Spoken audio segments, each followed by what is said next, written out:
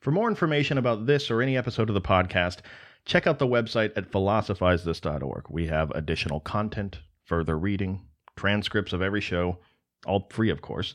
But if you value the show as an educational resource and you want to help keep it going, you can find out more about how to do that at patreon.com/philosophizethis. Or alternatively, if you're buying something from Amazon this week anyway, consider clicking through our banner. It's at the bottom center of the landing page of philosophizethis.org. Small percentage goes back to the show. It may just be a click for you, but every little bit adds up. Thank you for wanting to know more today than you did yesterday, and I hope you love the show. It's a funny story. I was at a sports bar the other day, and I completely humiliated myself. I walked into the place, loud music blaring in my ears, right? 100+ TVs lined the wall, just plastered the wall, all playing different kinds of sports games. Basketball, football, baseball, whatever you want to see. And the entire place was empty. Like, I was truly the only guy in this entire restaurant. Like, I saw a tumbleweed blow past me in the distance. And I walk up to the counter and I sit down, and this nice gentleman greets me from behind the counter. And apparently, I didn't realize it as I was doing it, but apparently as I'm soaking in the atmosphere, I was looking around and kind of smiling, right? And this guy behind the counter walks up to me. He's like, "Hey, look at this guy. Yeah, he's feeling good right now, aren't you? Yeah. Hey, why you smiling, man?" And I was like, to be honest, I can't think of a really good reason not to be smiling right now. I'm happy. He's like, "Well, why are you happy?" And I say, "Because I'm talking to you in this wonderful place here." And at this point, he gets a really serious look on his face, and he leans in really close to me, and he says, "No, man, why are you happy? Why are you happy?" Now, at this point, I'm like, oh my God, this guy's a philosopher. I should have known, right? This is the Socrates of Buffalo Wild Wings. He just finds random people, he asks them why they're happy, and he tries to get to the bottom of exactly what makes them grateful to be alive. I like this guy. So at this point, I feel like he's not satisfied by my disingenuous pleasantries. I'm going to go into the more full, honest answer about why I'm happy. So I give it to him. Oh, my God. You guys ever do something that's so embarrassing, you just, like, you think back to it and you cringe. Your stomach is just eating at you. Why do our bodies do that? Anyway, so I look at this guy and I say, "Do you know why I'm happy? Because I feel like a king right now. In fact, I feel like one of the most privileged kings that's ever lived in the history of mankind. I'm serious. I just look at my life right now, and I compare what I have at my disposal with what every other generation of humans have had at their disposal, and to be honest, it's impossible not to be smiling. I mean, think about it in the context of this one little piece of my day. I drove down here in my giant metal horse, right? It took me 5 minutes to get here. Except my metal horse has the power of 200 horses, and I can go anywhere I want on a moment's notice. I come here to your fine establishment that's well lit and safe and clean, and a servant writes down my request, no offense, of what my professional chef is going to be preparing for my cheat meal that week. Oh, and by the way, there's such an abundance of high-calorie, professionally prepared food in the world that I have to limit myself to one meal a week so that I don't eat myself to death. So as I sit here waiting for my chef-prepared food to arrive, I'm constantly entertained by these magic boxes all around me. I mean, think about it. 500 channels, all competing for my attention. They have a team of people at their headquarters constantly honing their programming, constantly fine-tuning things, trying to create the best product they possibly can, so that I watch their channel instead of the other 499 channels. And if at any point I'm bored of these options, I can always go to the internet. An endless sea of entertainment competing for my eyeballs. YouTube videos, blog posts, podcasts, all vying for my attention. And right now, my newest bartending friend, I've chosen to watch sports, right? I don't even watch sports that much. And despite that, this guy on the TV screen that I'm looking at, he's been killing himself all week long for my benefit.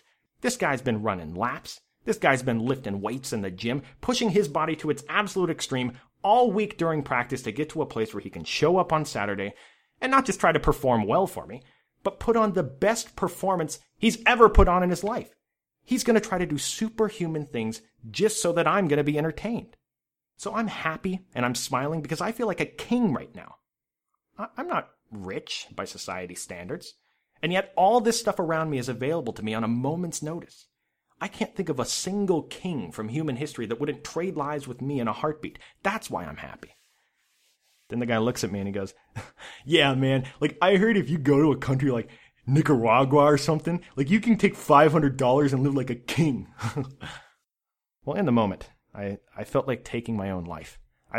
I felt like beating my head into the granite countertop until I was a senseless vegetable in the hospital, and you guys would all have to take care of me. But in actuality, it was all my fault, right? This guy just wanted to have a normal conversation.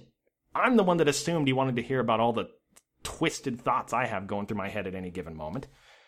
This guy may not have been interested, but the sentiment of what I'm saying here is definitely not going to be lost on you guys, my closest friends.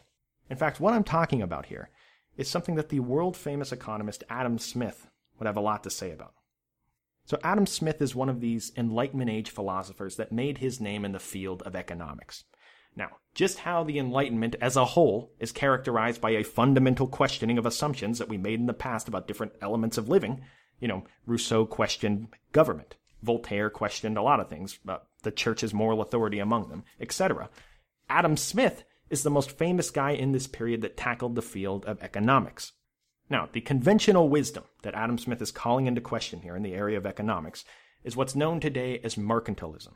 We're going to be talking a lot about mercantilism in the next episode of the podcast when we talk about what it means to be a wealthy nation. We're going to apply it to our society that we're building while stranded on this desert island. But today we're going to be talking about what it means to be a wealthy person. What does it mean to be a wealthy person? How do you measure wealth in your life? Because ideally, I think we'd all agree that if we're creating a society, one thing we might want to at least consider is a strategy for creating as many wealthy people as we possibly can. So how do we do that best? It's funny. I think when most of us think of wealth, we think of it in terms of how much money someone has in the bank, right? Or what their net worth is if you combined all their assets together and put a dollar figure on it. But is some dollar figure like that really a complete way of assessing wealth? Now, I'm not saying that that dollar figure doesn't matter at all. It certainly does matter. All I'm saying is that this idea of wealth is a really big topic, and by only looking at that dollar figure, you're only looking at one little piece of the discussion. Maybe a good place to start this discussion is by asking the question, what does $1 buy you in today's world? Actually, maybe the better way of looking at it so that it translates well across different time periods is to ask the question, what do you get for 1 hour of work today as opposed to 50 years ago, 100 years ago, 200 years ago? This is how things work. We trade hours of our work for money. We use this money to buy the things that we want. But how wealthy we consider ourselves is directly related to how much that money buys us. I'm sure we've all heard the example before. It's a common adage. Is it even an adage? A story? Anyway, we've all heard before, well, you have $1 million and I have a cheeseburger. If we're stranded on a desert island where that money doesn't buy anything, who's richer? Let's take a look at one example, right? One of the things we want to spend our money on is light, right? We want our house that we live in to be well lit so that we can actually do things. We can read. But most importantly, we don't want to be walking through our house in the middle of the night and stub our toe on the chair or the end table. It just hurts really badly. Let's look back to the year 1800. In the year 1800, the primary means if you wanted to conjure up some light was a candle.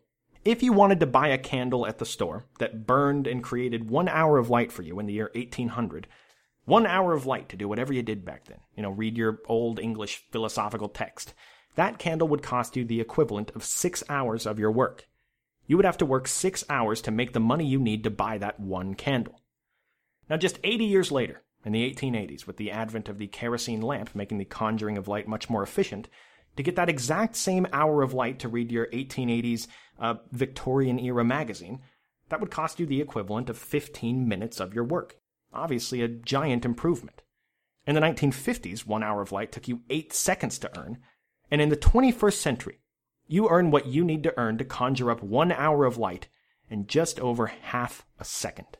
In 200 years, the efficiency of your work hours in this very small area has improved by 43,200 times. Really, this whole situation doesn't matter that much to the average person, right? I mean, not many people think about their wealth in terms of how it compares to the way people lived 200 years ago.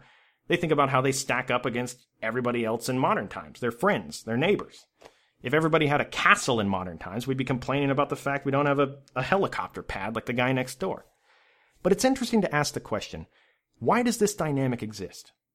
In the area of producing light, why are we 43,200 times wealthier than somebody living 200 years ago? Well, there are a number of reasons, but two of the biggest are, one, technological innovation. Over the years, we've just invented better and better ways of generating light. And this has been done by people who, two, specialize in the field of light generation, if that's what you want to call it. Technological innovation and specialization. These two things are the linchpin, and they're also incredibly intertwined. People specializing in a certain field leads to technological innovation, and then the people that specialize in this new innovation create new technological innovations.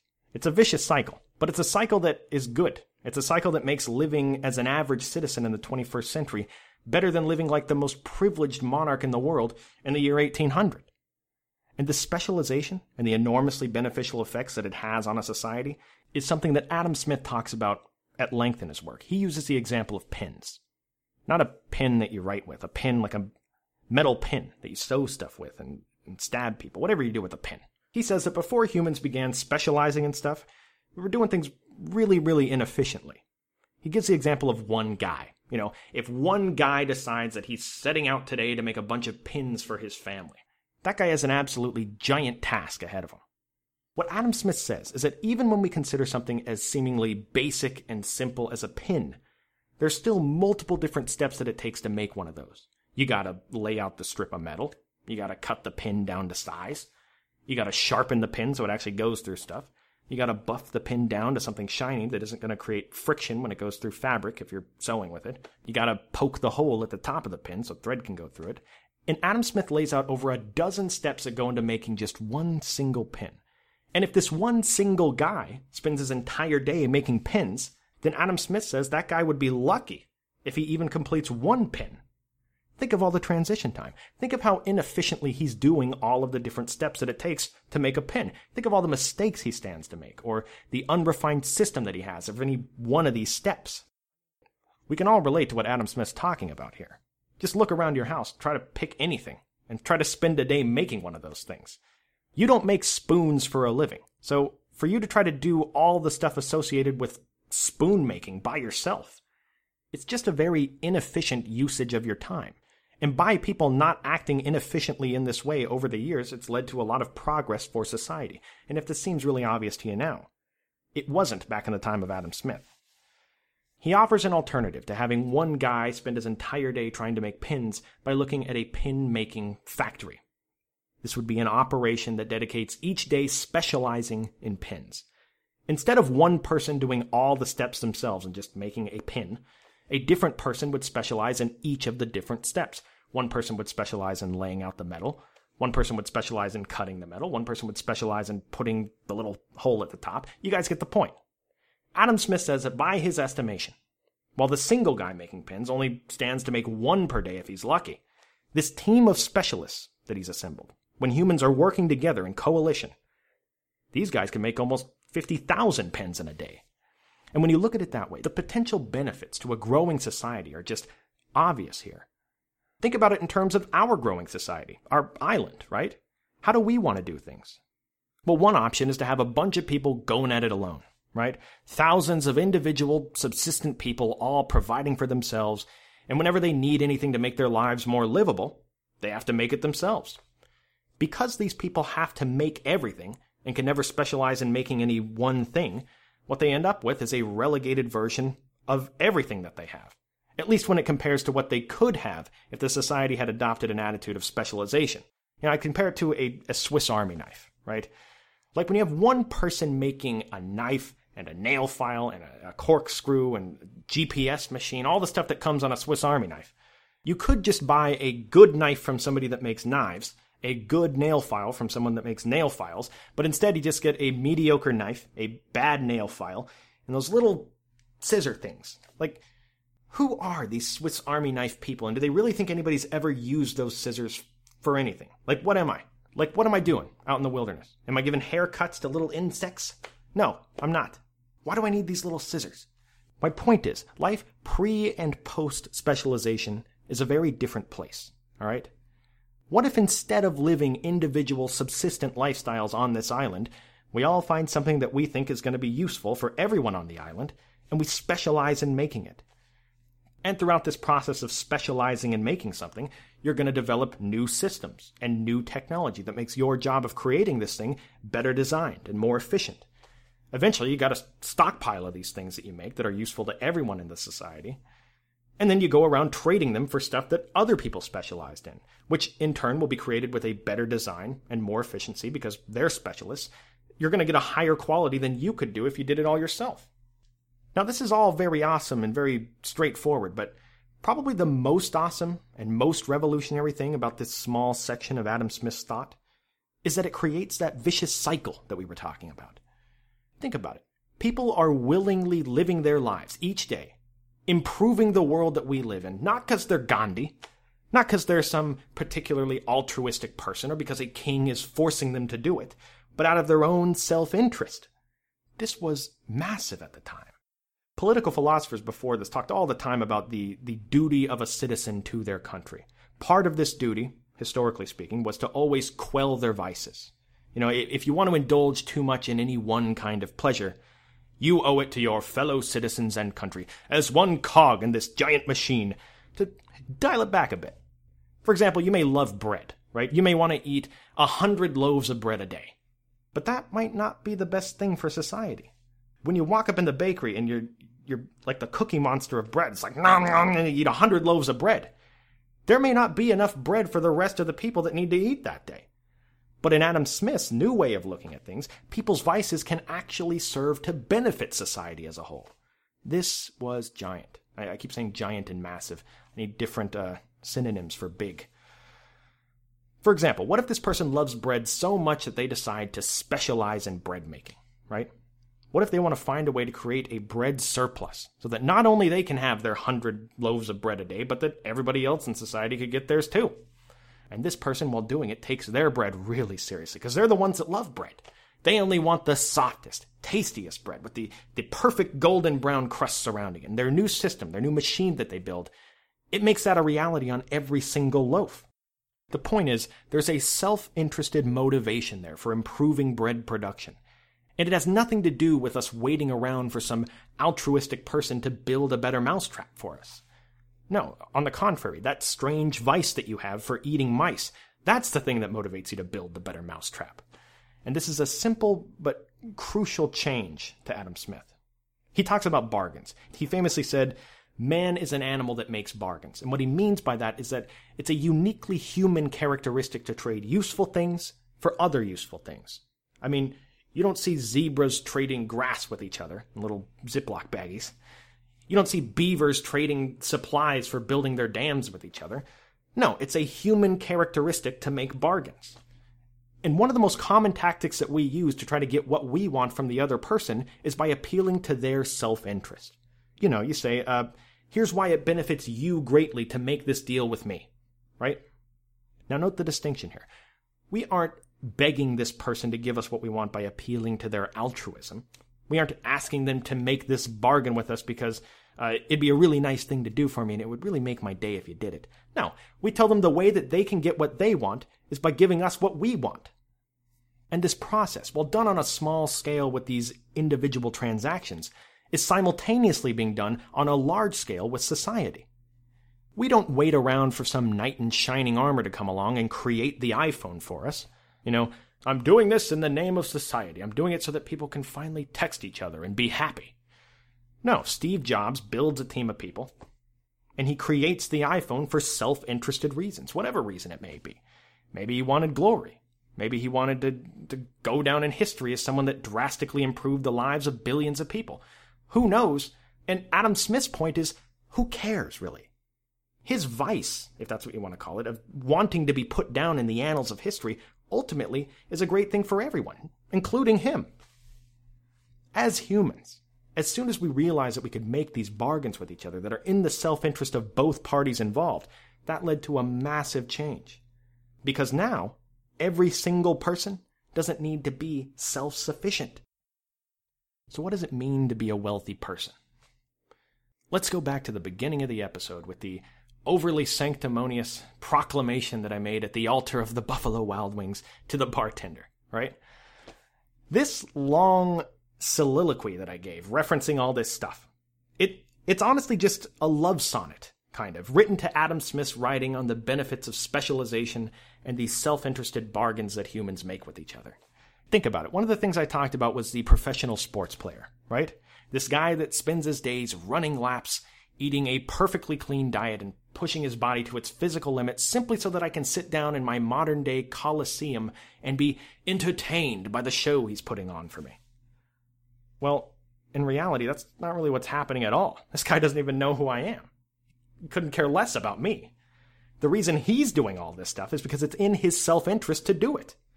Maybe he loves his job. He loves playing the game, you know? Maybe he's doing it because he likes the idea of making $20 million a year. Maybe he's doing it to etch his name in the sports history books and to become immortalized as a star. There's a lot of reasons why he could be doing it, but effectively, to me, it doesn't matter at all. Regardless of why he's doing it, I'm still living the life of a king that has people training all day, every day, simply to put on a show for me at the end of the week. In fact, I would say that the show that self-interest and specialization produces is actually much better than anything a king could get throughout history. Let's consider the alternative, right? Let's say that I was a ruthless monarch in the 1500s and I could somehow gaze into the future and see the life that Stephen West was living in the year 2015. And I decide that I, too, want a bunch of people doing a grueling training regimen so that I have a show to watch on the weekend. Let's say that as king, I take 1,500 people, force them to train all week long, and I call this group of people the NFL. I'm still getting a vastly inferior product than what we're getting in 2015. First of all, these guys have no motivation to push their bodies to the absolute max. I mean, when you remove the meritocracy of professional sports, there's no reason for them to try as hard as they possibly can each day. I mean, why risk long-term injury when you don't have to? They aren't going to like what they're doing. They're forced to do it, so that's probably going to shine through. The point is, this game is just going to be less exciting in every single aspect.